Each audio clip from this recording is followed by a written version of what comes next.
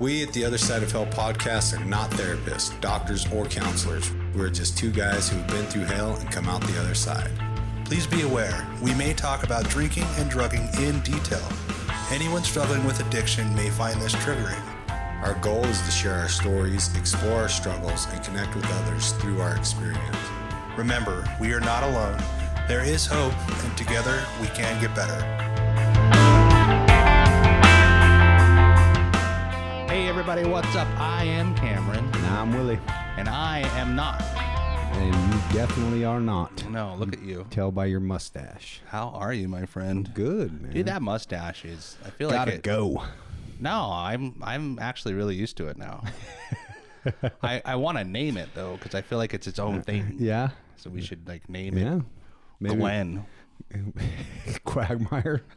No, like it can't have a name of something else. It has to have its own name. Okay. Like Glenn. Hi, Glenn. Yeah. And this is Glenn. Yes. Our special guest. And this is our special guest, Glenn, a.k.a. Willie's mustache. It's good to see you, man. Yeah. Good to be here. It's really good to be here. This does my heart good to be in here. Yeah. Talk about this stuff. Remember where we came from and think about where we're going.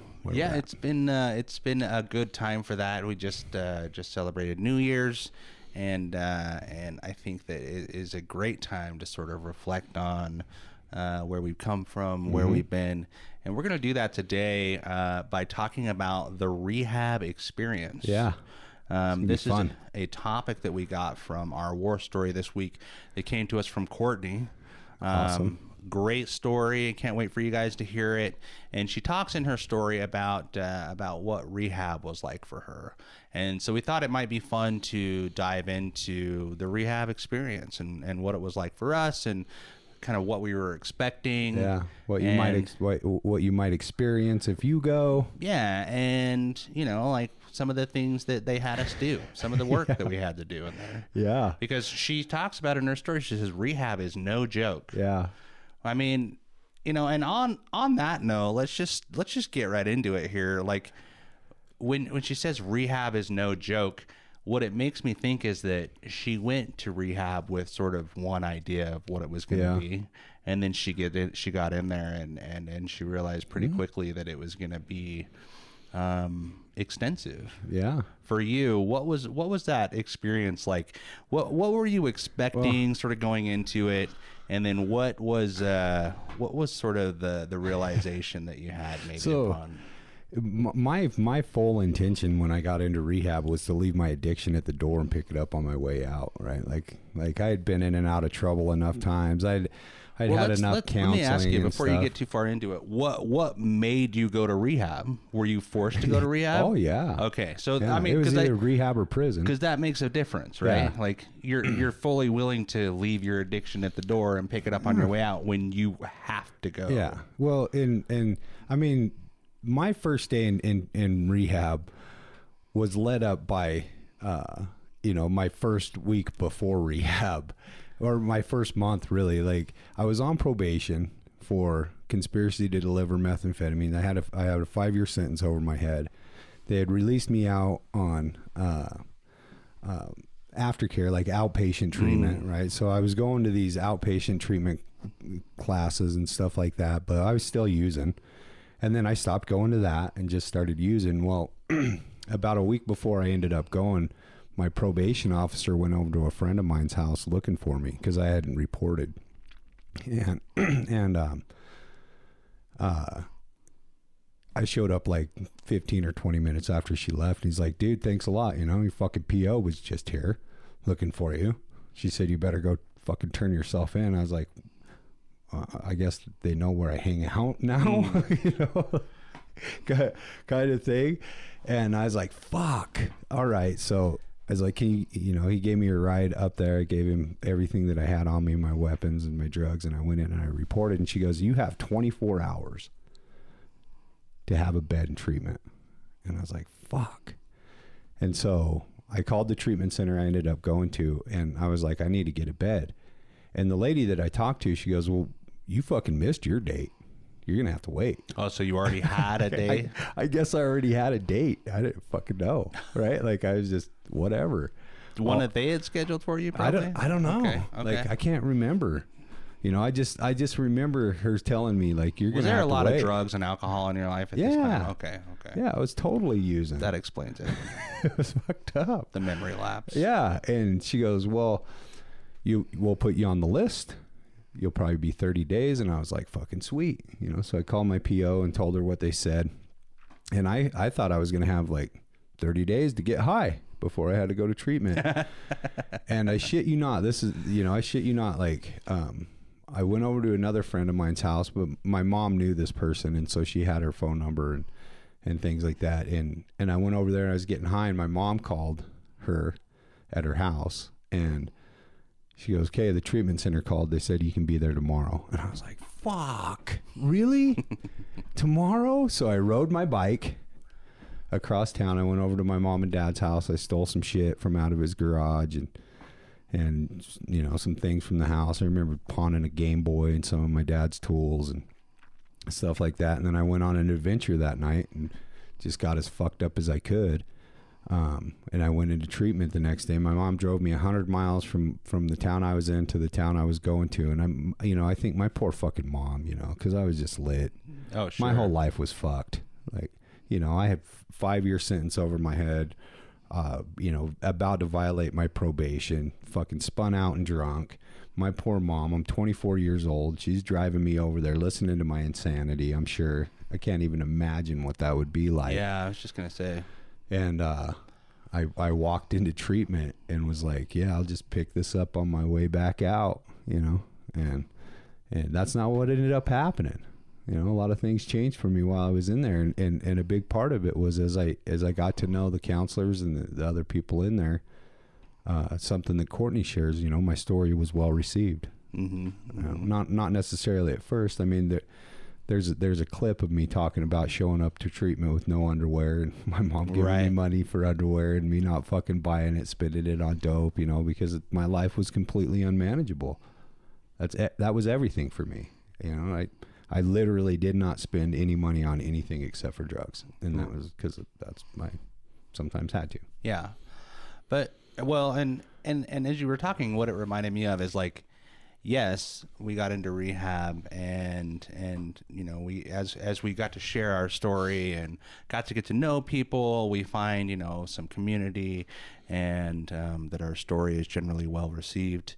But that takes time. Yeah. Like let's talk about like day one. For me, like day one in treatment was just fucking mind blown, right? Like I'm still kind of feeling the effects of withdrawal, right? Because I go in for detox first. Right. I mean, and that's the thing is like, you don't just show up and immediately go into rehab, right? Like I did. Really, you didn't detox at all? No. Oh, that's interesting. But yeah, maybe I don't know. Well, and here's the thing is like, They're all different. Right? I was going to say, yeah, like different approaches depending on where you go. But like, you know, where I ended up going to rehab was I first went to detox and they actually, I went to detox for 3 days and they were like, I think it was a Friday. And they were like, okay, you can start rehab on Monday. And I was like, I'm not going to make it. Like, I am not going to make it Friday to Monday without drinking. Like, what are your other options, you know? And they actually, you know, that's when they told me that I could do an inpatient resident treatment. And here's the thing, like, I want to be very clear about this because not everybody is fortunate enough to go to rehab. Right. Like, I was very, very, very lucky in that I was able to go to rehab. Now, you went to a hospital-associated rehab, right? Correct. Like, yeah. Mm-hmm. Mm-hmm. And so there are different. Yeah, and exactly. There's plenty of different rehabs depending on where you are, Mm-hmm. and some do accept, you know, people who have low income or whatever the case may be, and there's programs available. But in this particular instance, you know, I didn't realize it at the time, but you know, 2 weeks down the road, I began to see people who had to leave because they had insurance problems or whatever the case was. I began to realize how fortunate my situation was, you know, just that I was actually able to go and get treatment.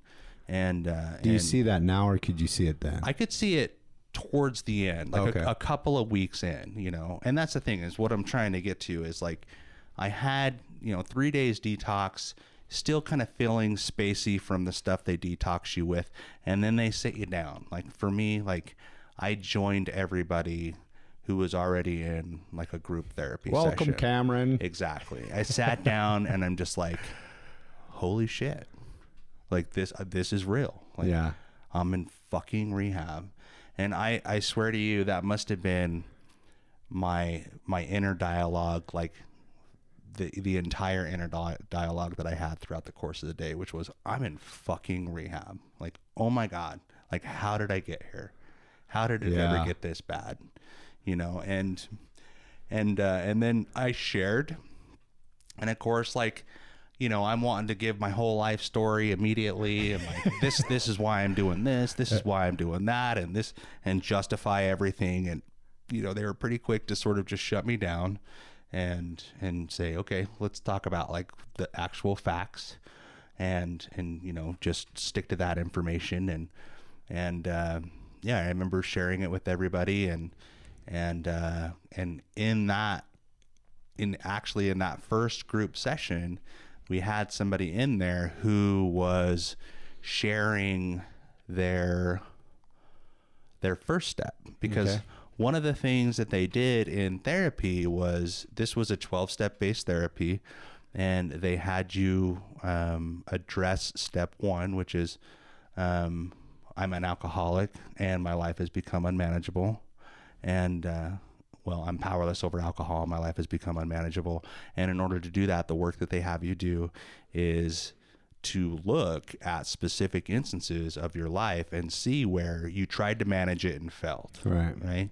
And just how unmanageable your life is because of the alcohol. So they have you write down all these instances of those moments and then read it to the group. Mm-hmm. And so, you know, I introduced myself to the group introduced themselves to me, and then somebody proceeded to read their first step. Okay.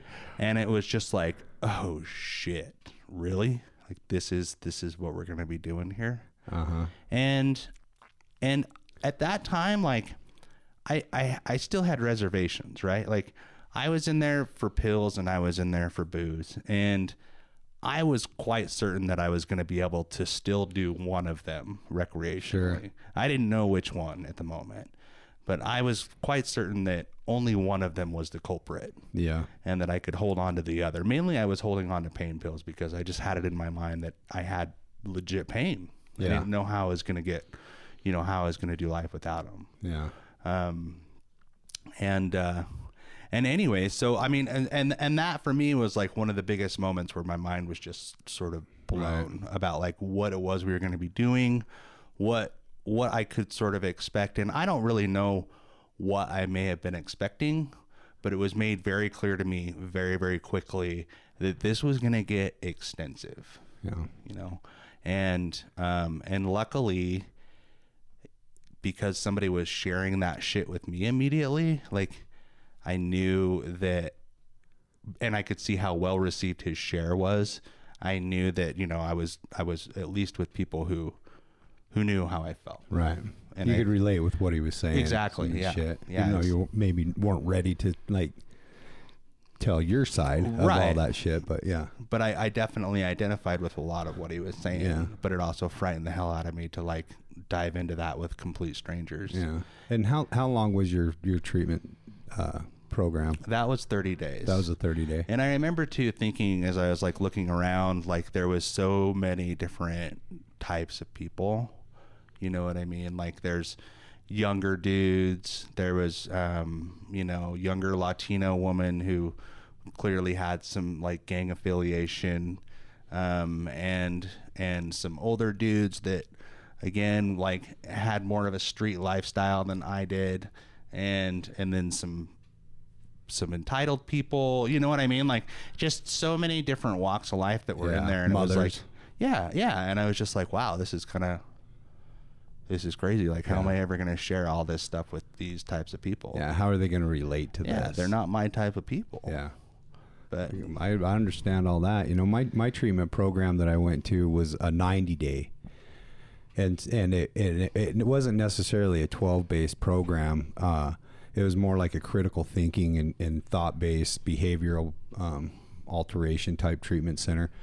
Now, you know, what they did do is make you do a using history, and then a financial history, and then a sexual history, and it was kind of broke up into all these different aspects. And I remember, like, the first little while there, I could not stay awake. Like, I kept getting in trouble for sitting in group, and it was a co-ed house.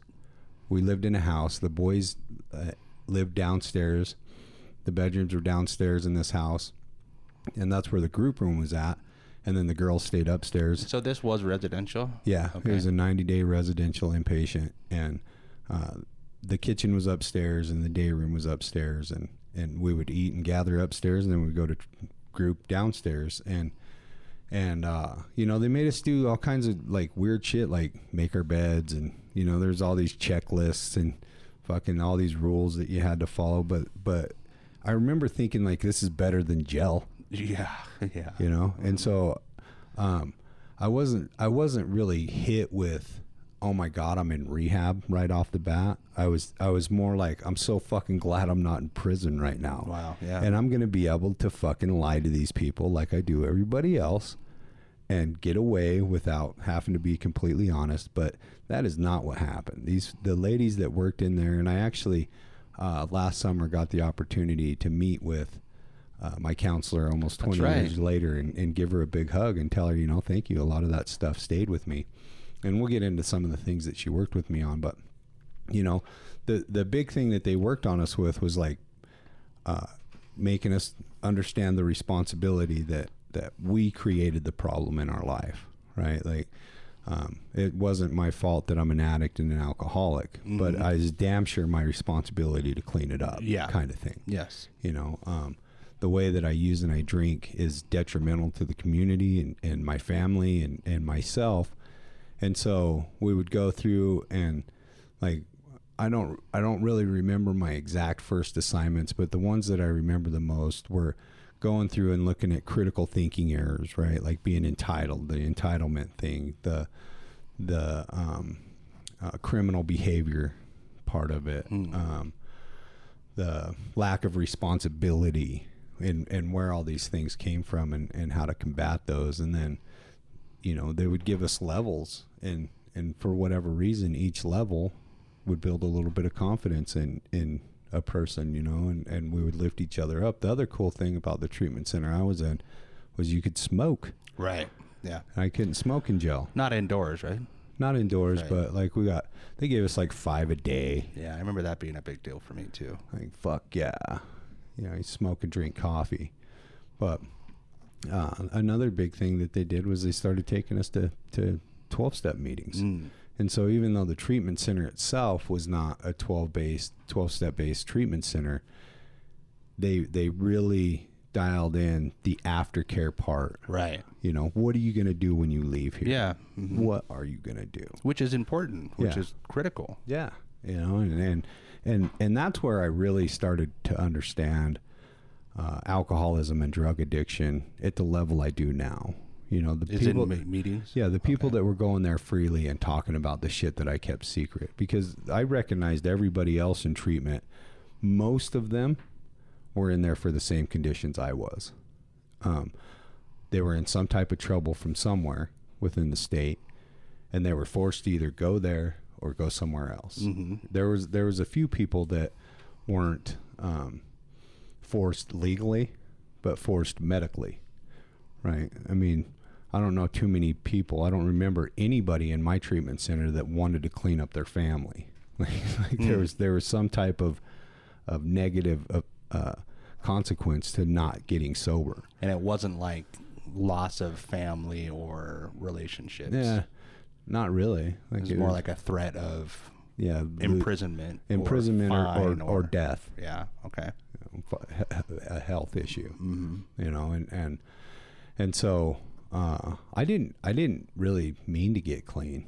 I really didn't. Interesting. But these fucking ladies, man, they were They were on my shit, and they knew every fucking trick I tried to pull. These are counselors? Yeah. Okay. You know, and we would do group sessions and we'd do private sessions.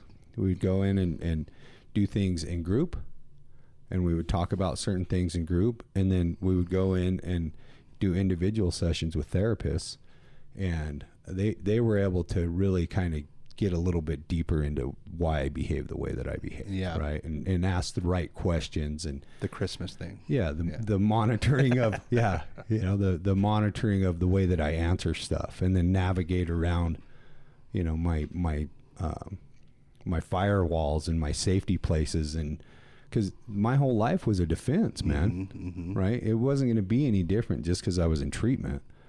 I naturally tried to defend everything that I did, because like we were talking before the show, you know, I was a victim. Yeah. Like all this stuff happened to me. Right. All these things happened to me, you know. Alcoholism happened to me.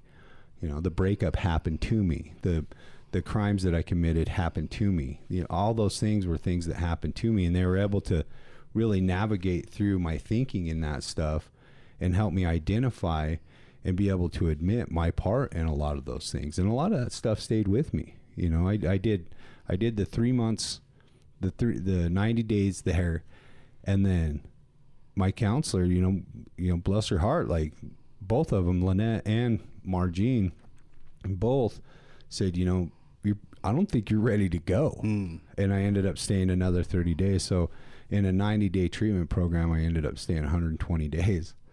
So, and it worked. Like I stayed clean for 3 years after that. And, you know, working on the sexual stuff, the violence was a big part of my history, the identity, all the, you know, they worked on all that stuff, you know. Well, let me ask you, so when did you abandon the notion that you were going to pick back up after you left? Like, at what point did you say, okay, maybe, you know, like maybe I can actually just do this? When I finally felt safe enough, and I kind of remember it, right? Because one of the things that I've shared on the podcast so many times was this religion that I was given at birth, and how often I would try to depend on a God that wasn't mine. And it wasn't any different then. You know, the higher power concept is, you know, the recovery movement is saturated with the higher power concept. It's not any different than any other treatment center. Like most treatment centers have it. Most 12-step groups have it. Right. Like almost anybody that's trying to get sober or clean has come around to the higher power concept of something bigger than ourselves helping us out. Well, I was still trying to hold on to that higher power, you know, and the God I was given at birth. I was a great one for just beating the fuck out of myself. Oh yeah. You know, huge. Like, like I was a self-mutilator. You know, I was the guy that would be punching himself in the face, you know, running through walls, wrecking cars, like, you know, cutting myself. Like, I wasn't a cutter, but like it was fun to cut and bleed, like all that kind of stuff. I didn't, you know, so I was a self-mutilator. And I remember I was sitting in group and Margene was listening to me talk, and she was like, ooh, she goes, fuck, Willie. And I hope I never forget it. She goes, you know, I have heard so many people be fucking hard on themselves and beat themselves up, but you are fucking far above par. Like, you're probably one of the hardest persons on themselves that I've ever seen. And she goes, what do you think your higher power, how do you think your higher power would treat you in these situations? Like, what do you think your higher power thinks about you? And I'd never thought of that. Right? I never thought about anybody thinking of me any other way than I thought of myself. Right. I thought for sure everyone thought of me the way that I thought of me. And if I could think of me worse than you could think of me, and I could hurt me harder than you could hurt me, then you couldn't hurt me. I could no longer be hurt. And with her being able to like come through and talk to me about that stuff and kind of open me up to that, I started feeling safe in the world around me. I started thinking, okay, well, maybe everybody's not out to hurt me. Right. Which was a new concept for me, coming from where I came from. Yeah. It It was never true. Well, right. Yeah. And I get that, dude. I totally identify with that. And I think that that was one of the biggest things for me too, is just always sort of falling into this trap of thinking that, you know, I was just so unfortunate. Like all these things just kept happening to me, and you know, and I didn't deserve them, and I don't know why, and I was just that guy that always kept having bad things happen. You know, and really like just not taking any accountability for anything. And that was maybe one of the biggest things that I gained from rehab, was understanding that I'm not special, and that you know, like I'm not entitled to anything, and that if I want something, I've got to work at it. That includes being sober. That includes a new job. That includes a new career. Like I had just fallen into this thought process of things are going to happen for me, and I'm just going to sit here and wait for them to happen, you know? And when they didn't, I was completely sour and pissed and just felt like life didn't work out for me, you know? And that's sort of what led me to, I'm not going to say it's what led me to using, but what I will say is that thought process escalated my using to a place where, you know, it led to me putting a gun to my head, you know, which we've talked about before, which was, you know, kind of where I was at before I went through that rehab. But once I was able to sort of abandon that victim mentality, for me, that's when sort of the lights kicked on. And I was like, okay, I'm looking at everything all wrong. And because these thought patterns and these defense mechanisms and coping mechanisms and everything that we have established in our brain patterns and everything leading up to that point, it wasn't something that I could easily turn around. For me, like, I didn't stay sober after rehab. In fact, I relapsed in rehab. And they were nice enough to let me stay. And I was pretty optimistic at that point. You know, I thought for sure I would have learned from that.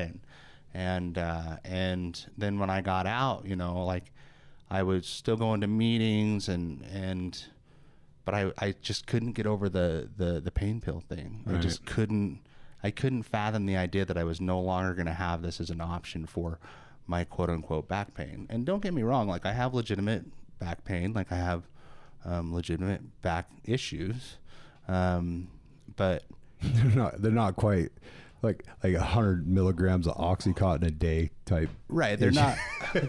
Like, I don't think at any point in time was I ever taking pain medication the way that I was supposed to, you know?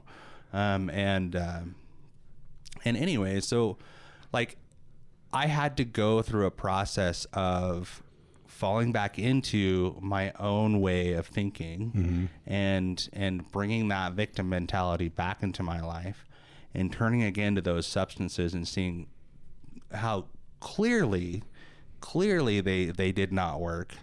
And really like escalating things to a new level of shame and guilt and hitting a new bottom before I was truly ready to surrender the way that I needed to abandon all my old ideals.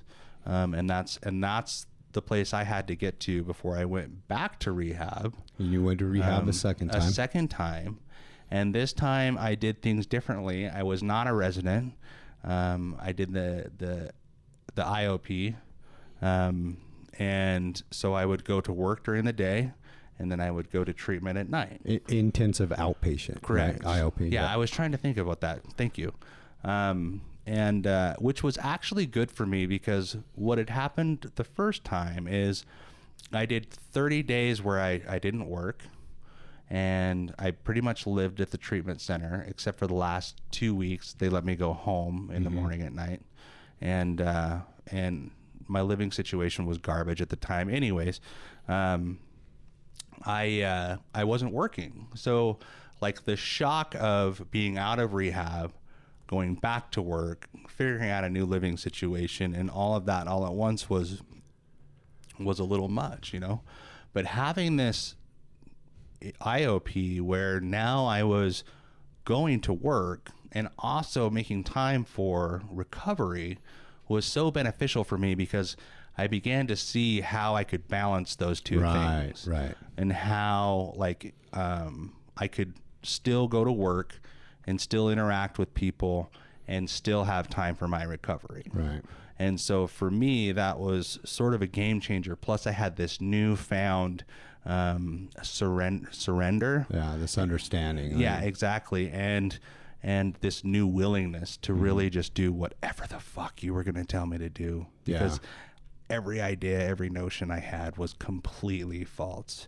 So having that and then being able to go back while working was absolutely a game changer for me. And then, you know, I was able to put however many days together. And I remember even in that rehab, like I like to have fun, right? Sure. Like I like to play around. We're not a glum lot. We are not a glum lot. I like to joke. I like to, I'm sarcastic a lot of times. Really? But yeah, I remember it's like 3 weeks into treatment, and there was just a lot of fucking joking around and a lot of like horseplay and a lot of stuff that was happening like that in treatment. And I was so fucking sick of it.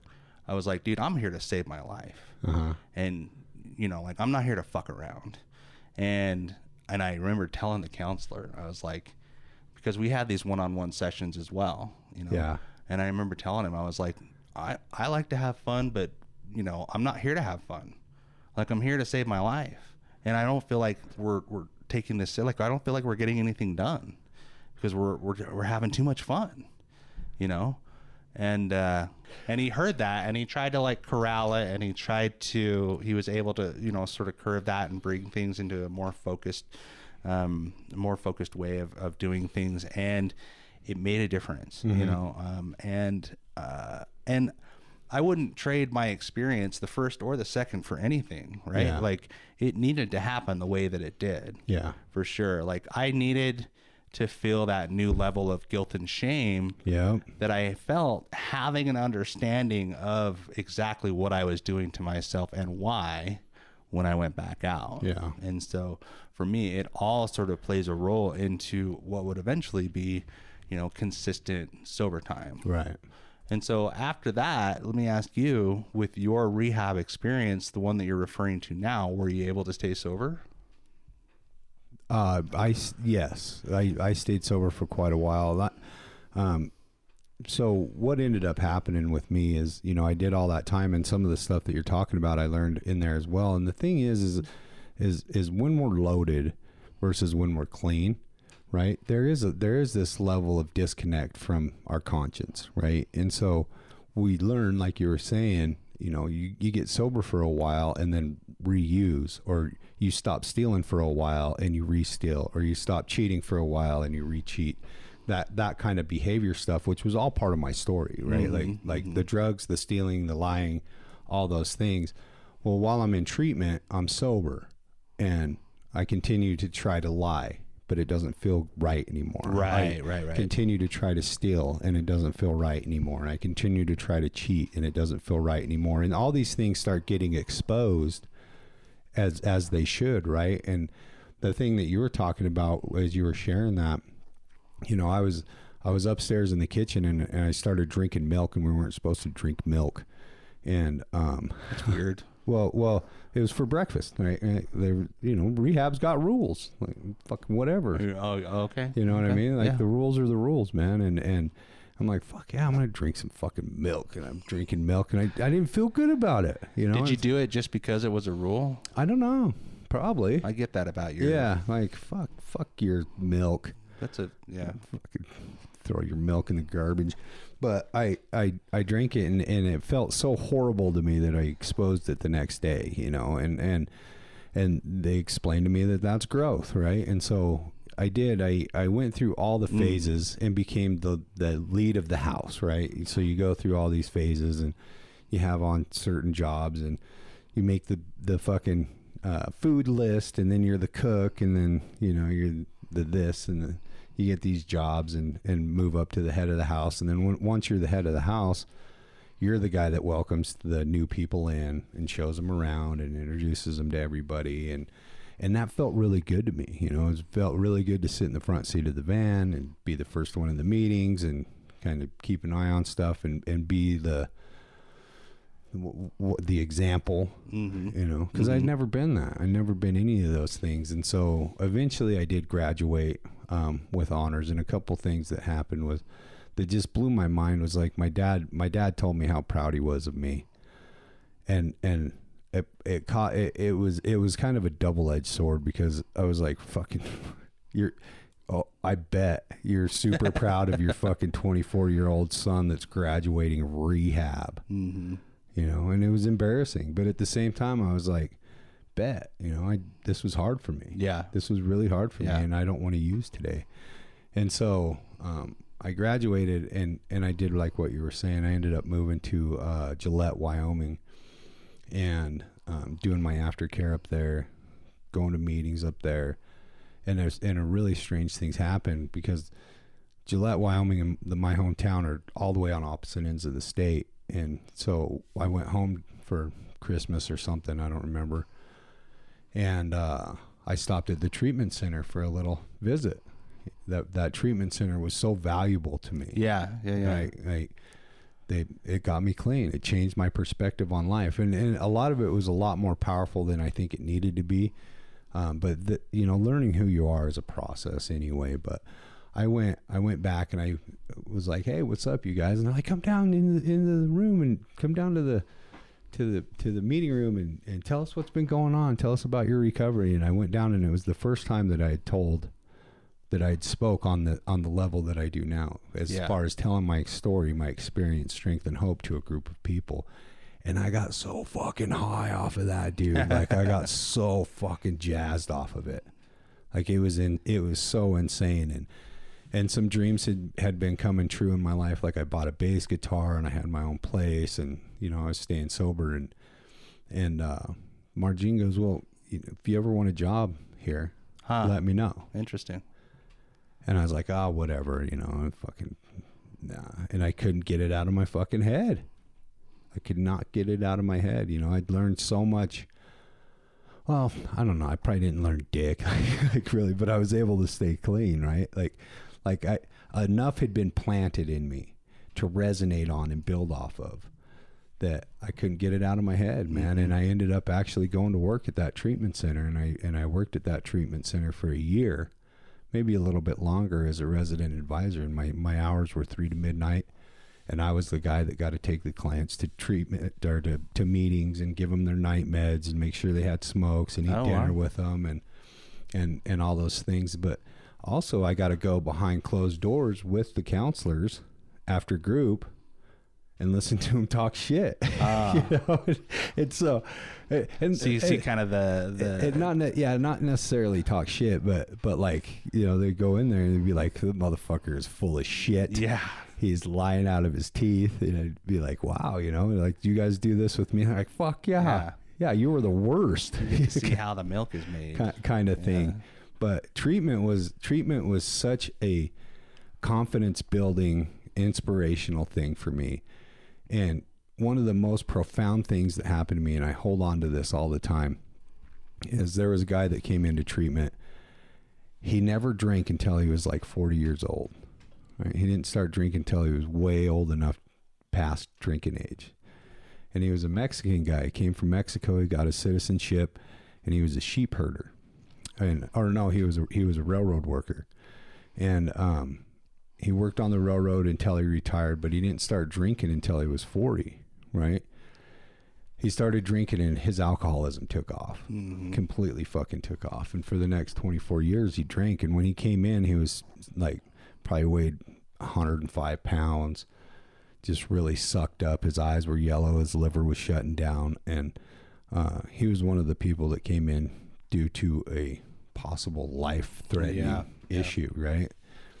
And I remember sitting down in group, and I was sitting straight across from him. I was looking at him, and we'll call him Max. And I was looking at Max, and I was looking at the desperation in his eyes, and I was looking at the pain, and I was probably 2.5 months into treatment at that time, you know, so I'd been there for a minute, and I was just looking at the despair in him, and the shame, and everything that comes along with untreated alcoholism when you can't quit. And he was 64 years old, and I was sitting straight across from him. I was 24 years old. And there was a 40-year difference, and we're sitting in the same fucking place for the same fucking problem. Right. And it really resonated with me that this is never going to change. I will always have this fucking disease, and I will never be able to use successfully.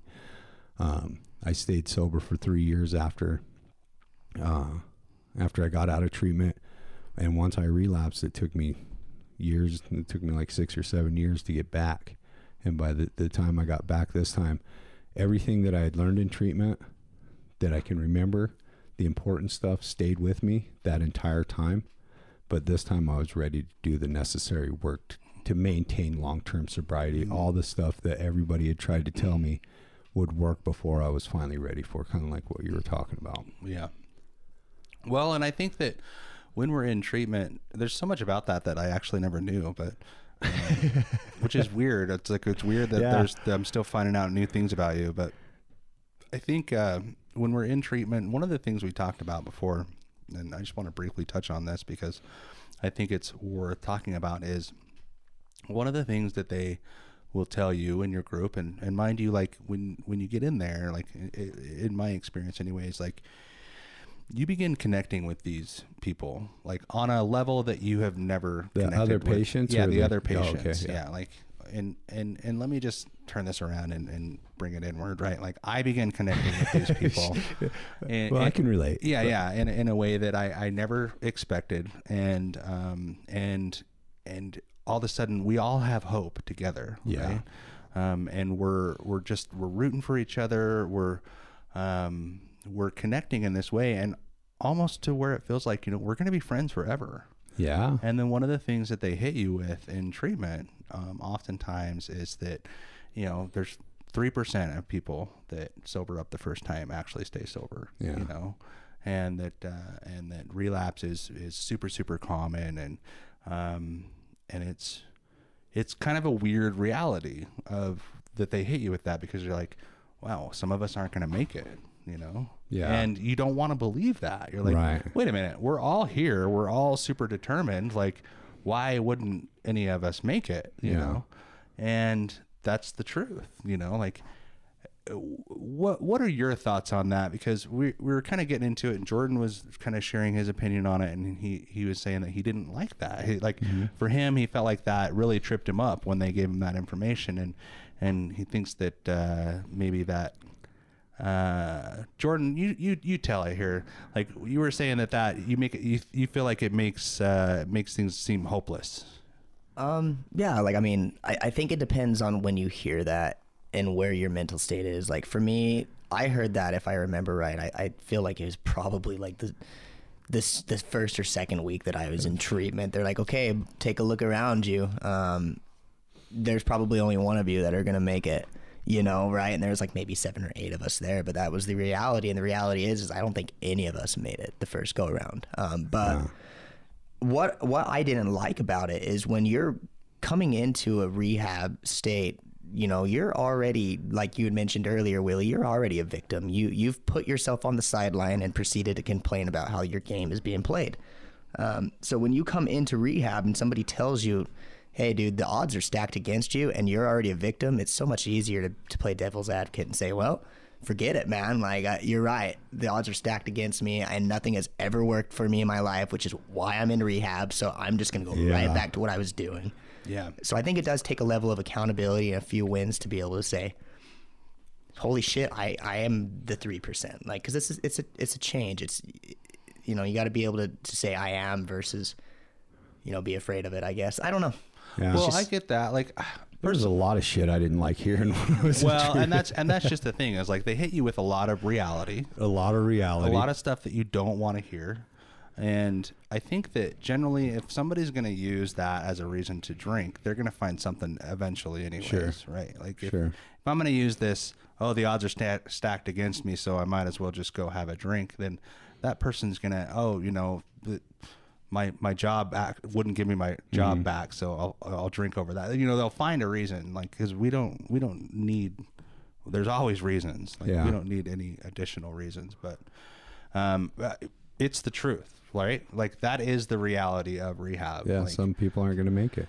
A lot. Yeah. A lot of people aren't fortunate enough. So, again, like, for me, what it does is it sums up the fact that I think that we are miracles. Yeah, we're the lucky ones. We are the lucky ones. Yeah. And I was so fortunate enough to go to rehab to have that experience. Yeah. Rehab got me sober, and a 12-step group keeps me sober. Yeah. I haven't really thought about how lucky I am to have gotten to do that. Sometimes like I go back and I think how lucky I am to fucking do anything at all, to be here at all. But to be here and to have all the things that I prayed for. Because there was a time that I prayed to get sober, regardless of my belief, my solid belief in a power greater than myself. I sit here sober today, and it's such an amazing process, because the 3% that make it, I dare say, make it through a willingness to continue to try, right?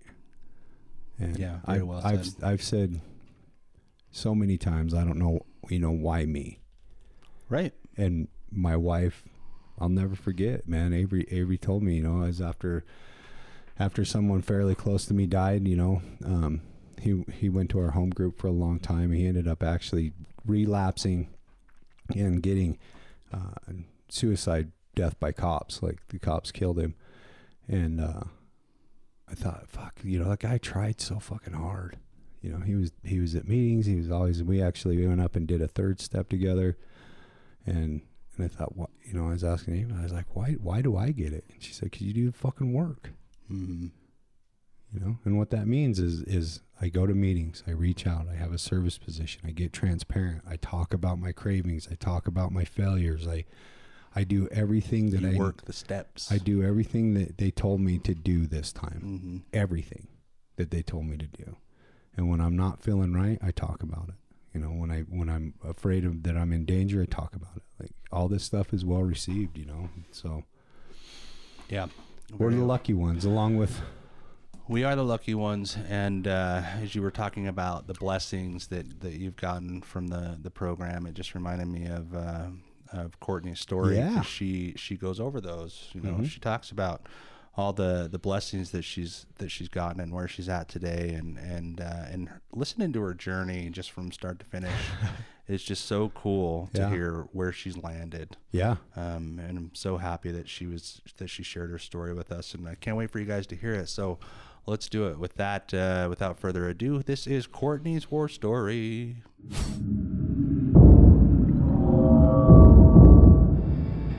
This week's War Story is brought to you by Brainwash Coffee.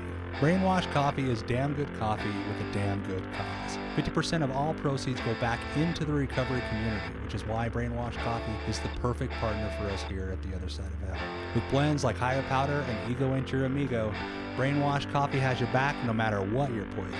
Right now, you can get $5 off your coffee order when you use promo code OTHERSIDE at brainwashcoffeeco.com.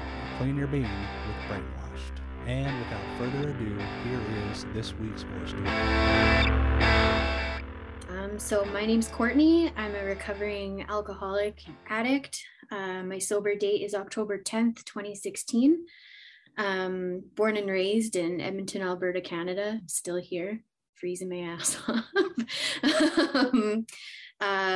So my story starts with, I'll start with my mom. I'll start with my childhood. So my mom had me when she was really young. And my dad really, really struggles still to this day with addiction, whether it be alcohol, sex, drugs, gambling. My mom is a quiet, like loving, caring, compassionate person. And my dad is like her polar opposite. So my father has a lot of trauma that he never dealt with. And my dad is Cree. So I'm Indigenous and I belong to the Métis Nation of Alberta. And unfortunately, within the Indigenous community, there's a lot of addiction and poverty and intergenerational trauma. And so I kind of grew up in an environment where I thought everybody's family got together and drank the way we did. My childhood, I loved being with my family and my cousins all the time. We loved playing guitar and getting together for dinners, but every weekend was booze all the time. It was always booze. I remember being as young as probably like 4 or 5, walking around these family parties where the kids would like run wild and the parents would be drinking. And I'd be walking around like sipping the piss out of the beer bottles. And so my drinking started really early, like not to the point where I was getting out of control, but I was introduced to it really early. I grew up at the track. So my dad had harness racing horses and I was placing bets with him when I was like 8. So I was gambling on horses, hockey, football. That was kind of like our bond, right? Like that was what I did with my dad. So when it comes to my family, like I said, there's a lot of addiction and a lot of trauma. We didn't have a lot of money growing up. Like we always struggled, but it was because of the fact that like we got this big settlement when my mom was pregnant with me. We got a lot of money from a car accident and my dad used it all to buy horses and we were living in low income housing. So, you know, throughout my childhood, we would like struggle for, you know, food or we had to pawn our car a few times. Like I didn't even know you could do that, but back in the day you could. And I had to lie a lot to my mom. So I grew up hiding a lot of my dad's secrets. He would take me to this really seedy bar in Edmonton called the Dover. And it's in a really bad area where like you drive by and you lock the doors, you don't get out, you don't look at anybody, you don't want to stop at the red light. And he had this old Cordoba, like an old 76 Cordoba with like a T-bar sunroof, and it didn't lock. So I was like 8 or 9, but I was terrified because like I couldn't go into the bar, right? Like I can't go in and make bets. So I had to stay in the car and I would hide under the footboard. And like there were people drinking and drugging in the parking lot a lot of the time. And I was terrified that one of them were going to come and like steal me or something bad would happen. And I'd be terrified. And my mom never knew any of this was going on because my dad would tell her that he would take me swimming or we would go watch a movie or whatever. And I'd have to lie to her. And I think a little part of her knew, but my dad was so unhealthy that he was extremely abusive. So it was like walking on eggshells a lot of my childhood. It was, you never knew if you were going to get like Jekyll or Hyde. And so I grew up with a lot of fear of my father. And I struggled really like a lot in my younger years because I never had that love with him. I always had the sports betting. Sports betting was our thing. But we didn't have like a deeper connection. There was something off. The drinking really took away from our relationship.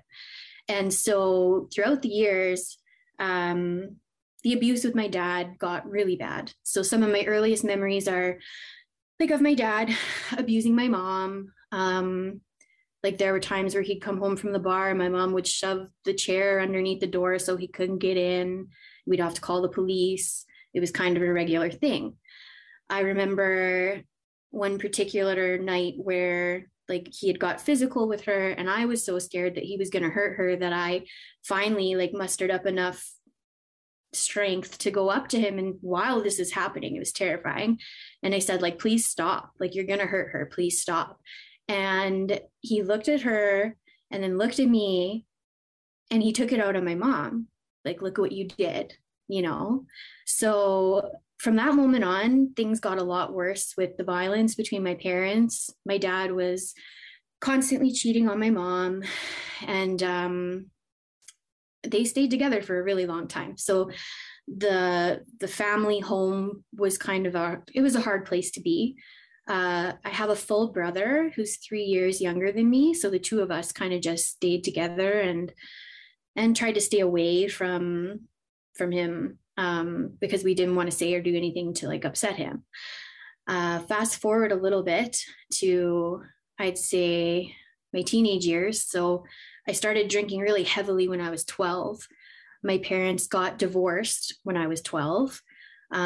Reason being, we were having another one of our family parties, and my dad had gone into my bedroom and fell asleep, passed out, woke up, didn't know I was there, and started talking to a woman on the phone.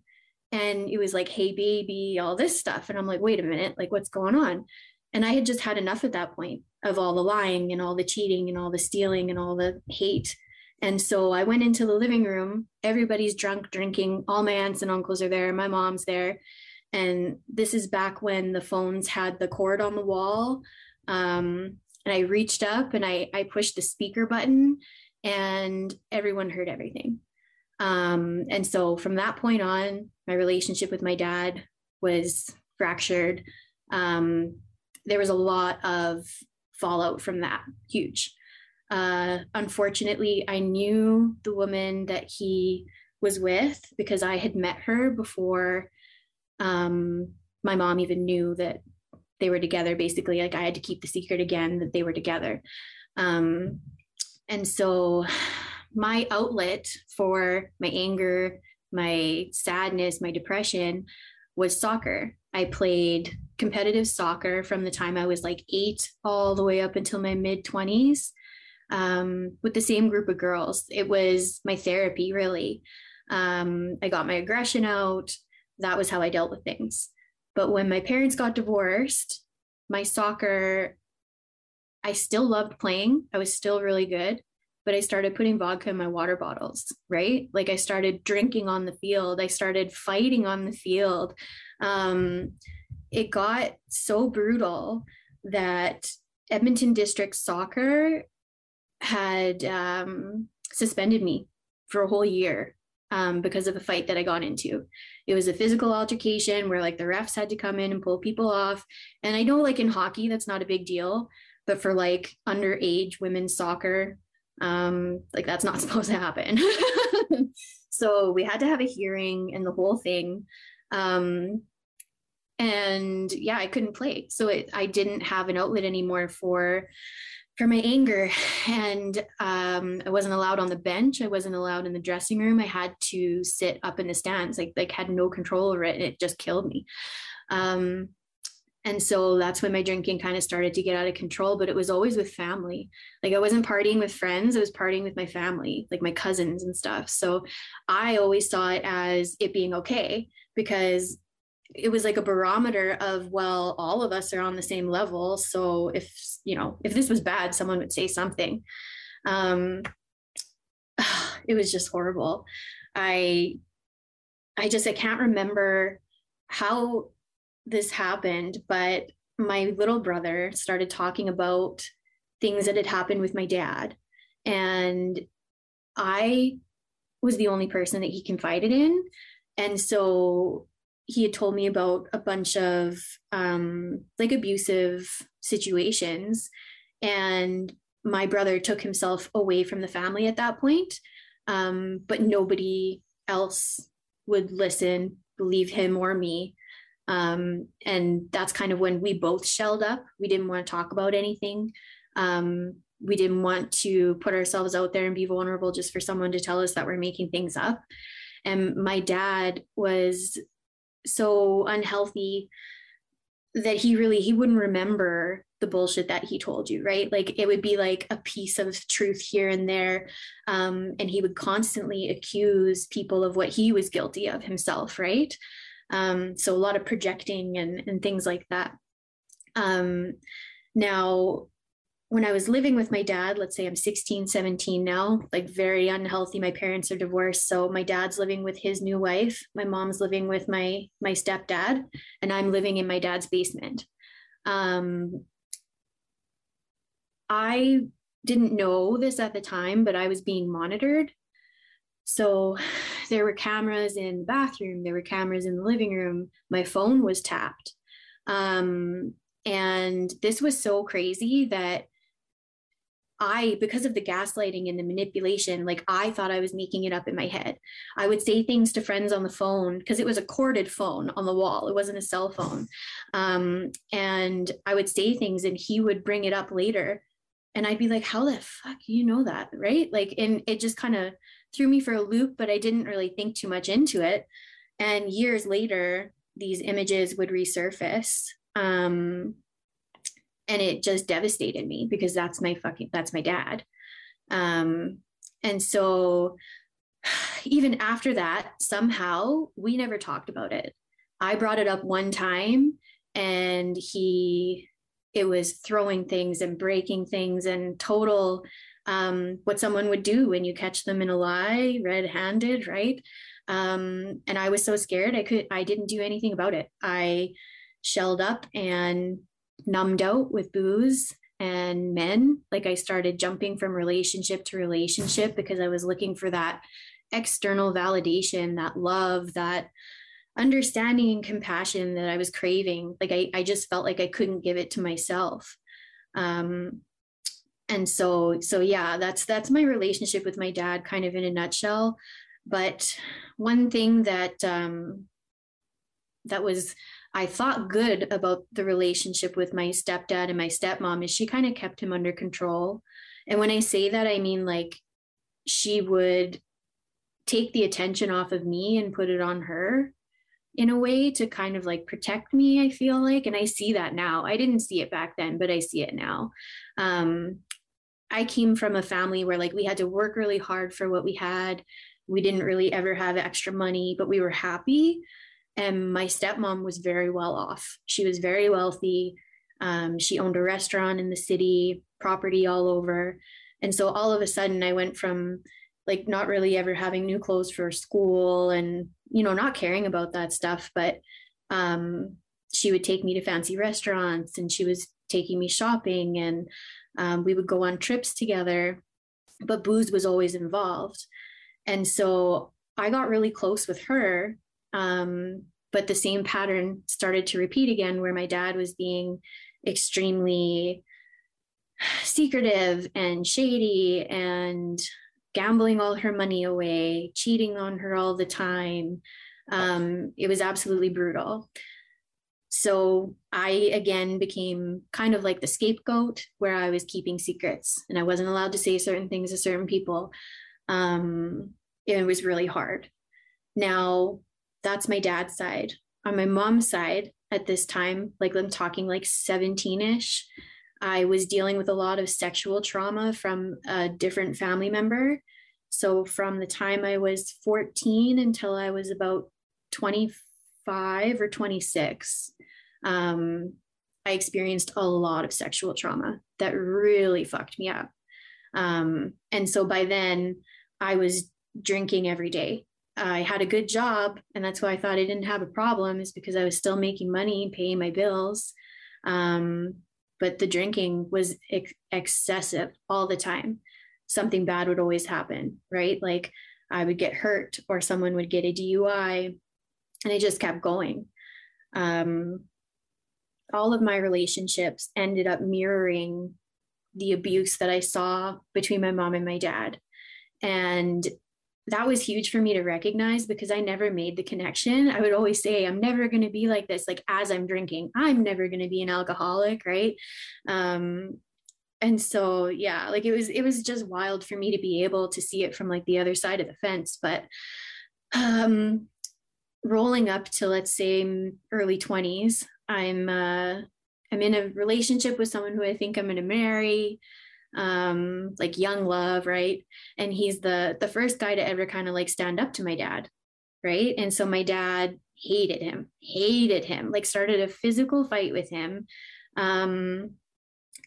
And it just started this horrible like tug of war, like I control her, no, I control her. And I'm sitting there in the middle like, well, fuck me, like, do I have a choice in this? Like, not realizing that I did. But my dad all of a sudden started integrating himself into hanging out with me and my friends. And all of a sudden my dad, was saying, well, just bring your friends to the restaurant and we'll drink. It was always open bar, always all the food you can eat, just come over and that's it. You don't have to pay for anything. And looking back, like, that's why I had so many friends. That's, I always felt this like feeling of being disposable. It was something I felt unworthy, unsafe, unloved. And so when my stepmom came in with this money, this life, and my friends were kind of reaping the benefits of it, I didn't look at it as them being my friends for what I had. I thought that we were friends because we were like friends. And that wasn't the case. So as my drinking got worse, nobody said anything to me. Nobody tried to help me because we were all on the same level. And eventually, when the booze stopped working, I went to cocaine because I was suicidal. My depression was spinning out of control. I couldn't function. I didn't want to shower. I didn't want to brush my teeth. I didn't want to get up in the morning. And so when I was partying with my friends, cocaine was great because you drink and you feel like you're going to throw up or black out, and you just do a little bit of blow and you level it off and you like play this dangerous game of like trying to balance that out. It was horrible. And so yeah, the cocaine really, it took a hold of me really fast. And I did blow every weekend for like 3 years, and I would work Monday to Friday. And every Monday I would say, fuck this, it's a disgusting drug, I'm never doing it again. Tuesday would roll around and I'd be like, well, fuck. And then the, stress, this, that, excuses, and I deserve it. How does it go from I'm never doing this again to I deserve it? I deserve to poison my body, right? It was just such a sick, vicious cycle. And I couldn't see it because it was giving me all those warm, fuzzy feelings that I wanted. It was giving me the heart-to-heart fucking conversations with the friends that I had at the time. And all of us had this trauma bond of sexual abuse. So we would all get drunk and we would all get wasted and talk about all of the things that happened to us. And I thought that was therapy. It was fucking making it so much worse. So kind of going up to the point where it got a little more out of control. We were driving to a hostel to go party for a weekend, and we're driving down the highway, and this guy pulls up beside us, and he was like waving at us and pointing at us, and we didn't know what the fuck was going on. Our fucking car was on fire, and we pulled over, the fire truck showed up, and like, oh my God, it was such a disaster. Nobody breathalyzed us, nothing. Someone else came and got us, and we went on our merry way. Like, what's wrong with you where you're driving in a car where like your car starts on fire and it's like, oh, it's okay, like we'll just leave that there and we're going to keep going and party. Like, that was so messed up, but it happened. And then the next weekend I decide that I'm going to go party at this bar. And this is when I kind of hit my rock bottom, because at that point, like, everything was out of control. I still had my job, but I felt like I wasn't even in control of my own mind anymore. I started to go a little crazy. Like I was driving to work and I wanted to drive my car into a pole. I'd be driving and, like, well, this would be so much easier if I just swerve off the road and fucking deal with it now. And so that's when I knew I really needed to go see my doctor. But my addiction was so deep seated. I would try all the time to quit, all the time. I would make it 30 days and then I would reward myself with more drinking. I would make it 3 months and then I would reward myself with an all-inclusive trip to Cuba so I could get freaking wasted. Like, you know what I mean? It was so messed up. At 23 years old, I was diagnosed with fatty liver disease. And it was from drinking. Like, I had a biopsy done and everything. And I remember telling my friends I had done a cleanse, like a herbal cleanse, And I told him that it wasn't from drinking. It was from the fucking dandelion root. That's what it had to be. Because who sits down and eats 5 pounds of dandelion root? It's not the drinking. So my denial was like, I didn't have a problem, period. It was just wild to think about that. But yeah, sorry for getting off topic there. But anyways, rock bottom. I go to a bar. I'm with my friend. I lose my friend. I order a drink. And then all of a sudden I remember pops of in and out of consciousness, like blacking out, but coming to, really dizzy, didn't know what was happening. And I woke up in an alley behind the bar, sandwiched between the garbage can and the wall. And I tried to get up and I just like, I couldn't. I felt like someone rolled my ass. Like I got beat the fuck up. And I got up and walked a couple steps and fell right into the middle of the alley. And I just laid there. I didn't care if someone came to drive over me. They wouldn't have seen me. It was pitch fucking black back there. And luckily, 2 people walking down the alley found me, 2 good people, thank fuck, who were sober at 2 a.m. in like the worst area of Edmonton, got me safe. So my higher power has saved my life more times than I can fucking count. So many dangerous situations. And after that, it really scared me because I was like, wow, like I'm really going to fucking die. Like I'm going to die. So I went to see my doctor and she got me set up with a psychiatrist who diagnosed me with complex PTSD, had no idea what that was, and major depressive disorder because I was suicidal. I didn't want to live anymore. And at that point, I was working for the University of Alberta, had a really good job. And I decided that I was going to go to rehab. And so that fucking saved my life, because never at any point in time in my life did I think I would ever need that kind of help. And especially someone like me who has a job. Okay, I have a job. Okay. Like it's absolutely ridiculous. But yeah, so I went to a 6-week intensive inpatient therapy, all women's rehab facility in Calgary, Alberta. Met some beautiful people. And like, man, rehab is no fucking joke. You go in there to deal with the deep, dark demons that you've been sitting with for your whole fucking life. And you have to do it sober, and you can't run, and you can't have 8 cups of coffee a day, just one. Like there's fucking rules like you wouldn't believe, and chores and all this shit. And I wasn't having it. I was having such a hard fucking time. I remember every day waking up, wanting to leave so fucking bad. And then the 3-week point came and I didn't want to leave anymore. I was feeling good about myself. I was recognizing my self-limiting beliefs and my negative self-talk, and was gaining all this confidence. And, you know, people were believing me for the first time in my life, listening to my story and saying, oh my God, girl, like, how did you do that? Instead of that never fucking happened, you know? And so rehab saved my life. I made some amazing connections in there with women who are my sober sisters. I left rehab thinking like, I can fucking do anything. Like, I thought that was it. I'm fixed. I'm done.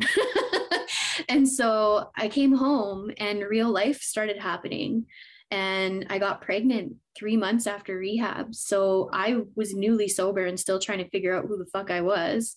I had my son Giovanni. I bought a house. I graduated from university. I did all these things where I thought nothing like that would ever happen to someone like me.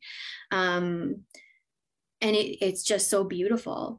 I was always told I would never be a good mother. My dad always said that to me. It was horrible that I had this like deep-seated, you're going to be a bad mom, so you can't have a baby. Like, you're going to be a bad mom, so you can't have a baby. And so my dad hasn't met my son. We don't have a relationship at all. And it does break my heart, but like, those boundaries are what saves my fucking life. Like, I don't talk to anybody that I used to hang out with. I've lost lifelong friends. I've lost all of my family pretty much on my dad's side. And I'm rebuilding from scratch. So all the people that I have in my life now are people who build me up and help me and legitimately care about me, not people who would leave me in an alley to like OD and die. You know what I mean?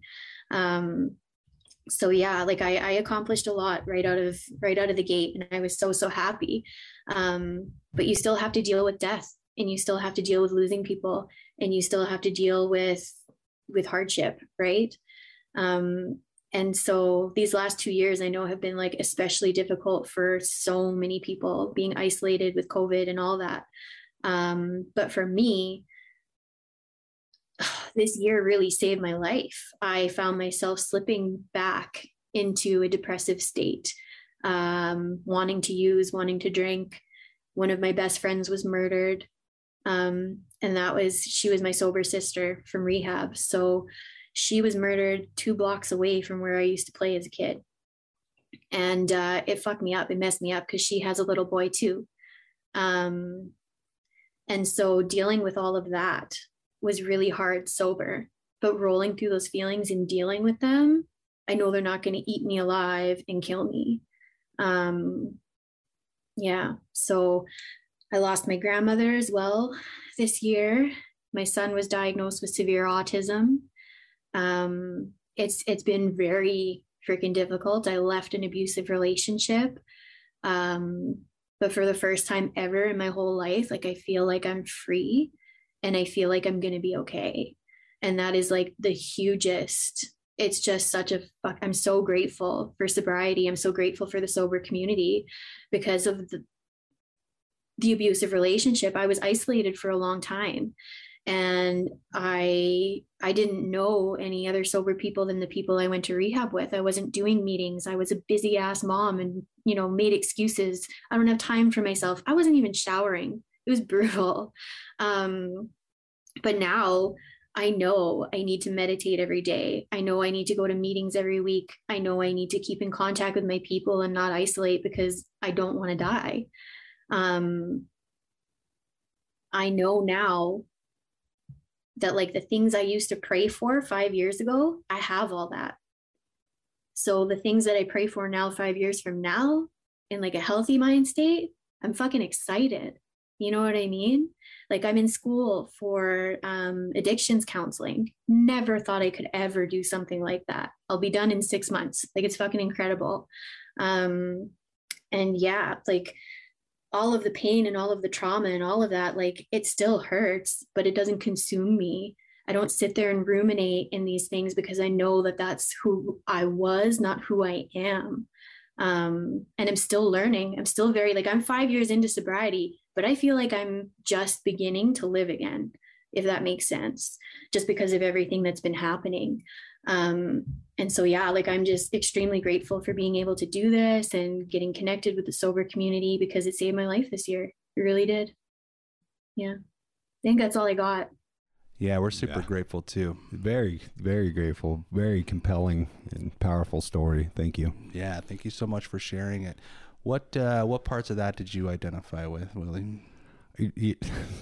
Put you on the spot. She said something that and I talked to her about this when we're on Zoom together, but she said, and I quote, "I felt disposable." Right? And what a illustrative word of how we feel. Yeah. Like disposable. Like I could be replaced. The world would be fine without me. I don't measure up. I don't matter. That feeling. And she would, right? Like after all the shit that her family had, drug her through, and especially her dad, that Jekyll and Hyde kind of thing. And for me, having children and being sober, like I cannot imagine this fucking doing that shit to my kids. Oh, man. But I can imagine being the child in that situation where, I would absolutely love to go to the track with my dad and, drink beer and all that stuff. But I cannot imagine doing that stuff with my kids. Right. Kind of thing, like the tables have turned and like she's talking about breaking those chains and being a different generation is huge. And she's had to set some hard boundaries in order to do that. And I think that that's sort of the reality sometimes of a life in recovery is that we definitely need to guard our recovery with our lives because it is life and death. Yeah. And that means making some hard choices like that. Yeah. And I commend her for that. It's absolutely incredible that she's able to do that the way that she has today. One of the things that I really identified with in her story was that she always had a job, because I always had a job, and it all, and like what it did for her, like what I hear her saying is that she never had a problem because she always had a job. Like she wasn't an alcoholic because she always had a job. Alcoholics don't have jobs. Yeah. Alcoholics lose their job. Alcoholics sleep under a bridge. Alcoholics drink from a paper sack. You know, these are all the stigmas that we have that really just allow us to justify continuing to drink the way that we do. Like, I'm not an alcoholic. Like, I still have a job. Yeah. Like, in my case, dude, I was on thin ice, you know, like, and the only reason why I still had a job is because literally I had a government job, and it's impossible to get fired from a job like that, you know? And so, yeah, I totally identified with that part of her story. And there was just so much that just really was really cool to hear the contrast from where she came from. Yeah.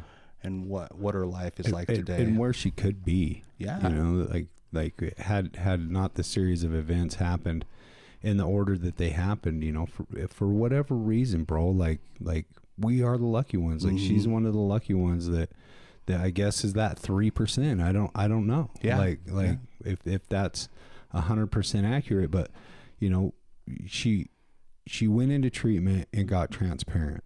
And it was well received, which is, I think, is such a huge thing for so many of us, you know, when we're hurt. And we've talked about that on the show, especially with abuse victims and trauma. When we start talking about that stuff and it's well received, a lot of times that's the first time it's ever well received. And it's the first time that we ever feel safe enough to continue to talk about it. Yeah, like to be honest, like we'll that. dabble our toe in this stuff, like she did with her friends that were getting high on coke. Like, you know, I remember a lot of really intense, fucking loaded conversations with people where it just felt like, you know, we're connecting. So spiritual, and this is the answer to my problems, and then the drugs would wear off, and usually I'd feel embarrassed or try to push away the conversation that I had, or being open to people, and then I'd hate myself even more for being dumb enough to talk about that. And you know, just having that stuff and being able to deal with it. You know, she talked about, you know, still having to deal with that stuff, but still, you know, it feels freer now than I ever have. Yeah. Even though I still have life shit going on. Yeah, and I appreciate that she talked about that, because I think that, you know, like there's no illusions here, right? Like, we still have to deal with difficult shit in sobriety. And I like that she talked about some of the things that she's had to deal with. Yeah. You know, since getting sober, she's walked away from relationships, like, you know, like relationships with family members and relationships with, you know, boyfriends. She's had to deal with death. She had the one friend who was murdered which is powerful. We had a friend that had a loved one murdered. Yeah. It was, and you knew her, like, yeah. She, so that's, I mean, these are all things that happen in recovery that we learn how to deal with in a healthy way. And one of the biggest things that I took away from the conversation that we've had about that friend whose loved one was murdered is that he could have made that all about him. Yeah. And she's in this same boat where she could use that to make it all about her. Right. And the me before rehab would have used that as an excuse to drink, you know. But today, you know, life isn't like that, and we owe it all to the people that were in our lives that you know pushed us to maybe get the help that we need, and for whatever reason, you know, the recovery that stuck. Yeah. And our willingness, like Jackson would say, the angels in people's clothing. Right. Yeah. Able to break through those barriers when we need it. Yeah. So I'm so blessed to call myself sober today. I'm so honored to know the people that I do that you know, have been put in my path to help me along this journey, and I'm honored that Courtney is one of them. So thank you. Thank you so much for sharing that story today. with that, let's get out of here. Yeah, that was fun. Yeah, this has been good. Little memory lane. I actually went to a meeting yesterday at the treatment center.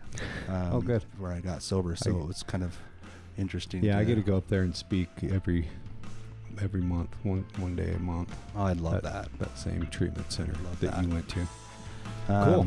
Enough about us. Yeah. Let's make it about Rylan. You guys take this moment upon yourselves to remember how beautiful you are. Rylan, thank you, man. Really appreciate it. Jordan, you're awesome. Yeah, thank you guys. Thanks for all you guys do. And if you're listening or watching this show, remember that you are worth the work. We'll see you on the other side. The Other Side of Hell is a do-it-yourself podcast. For more information, recovery resources, and contact info, check out our website at theothersideofhellpodcast.com.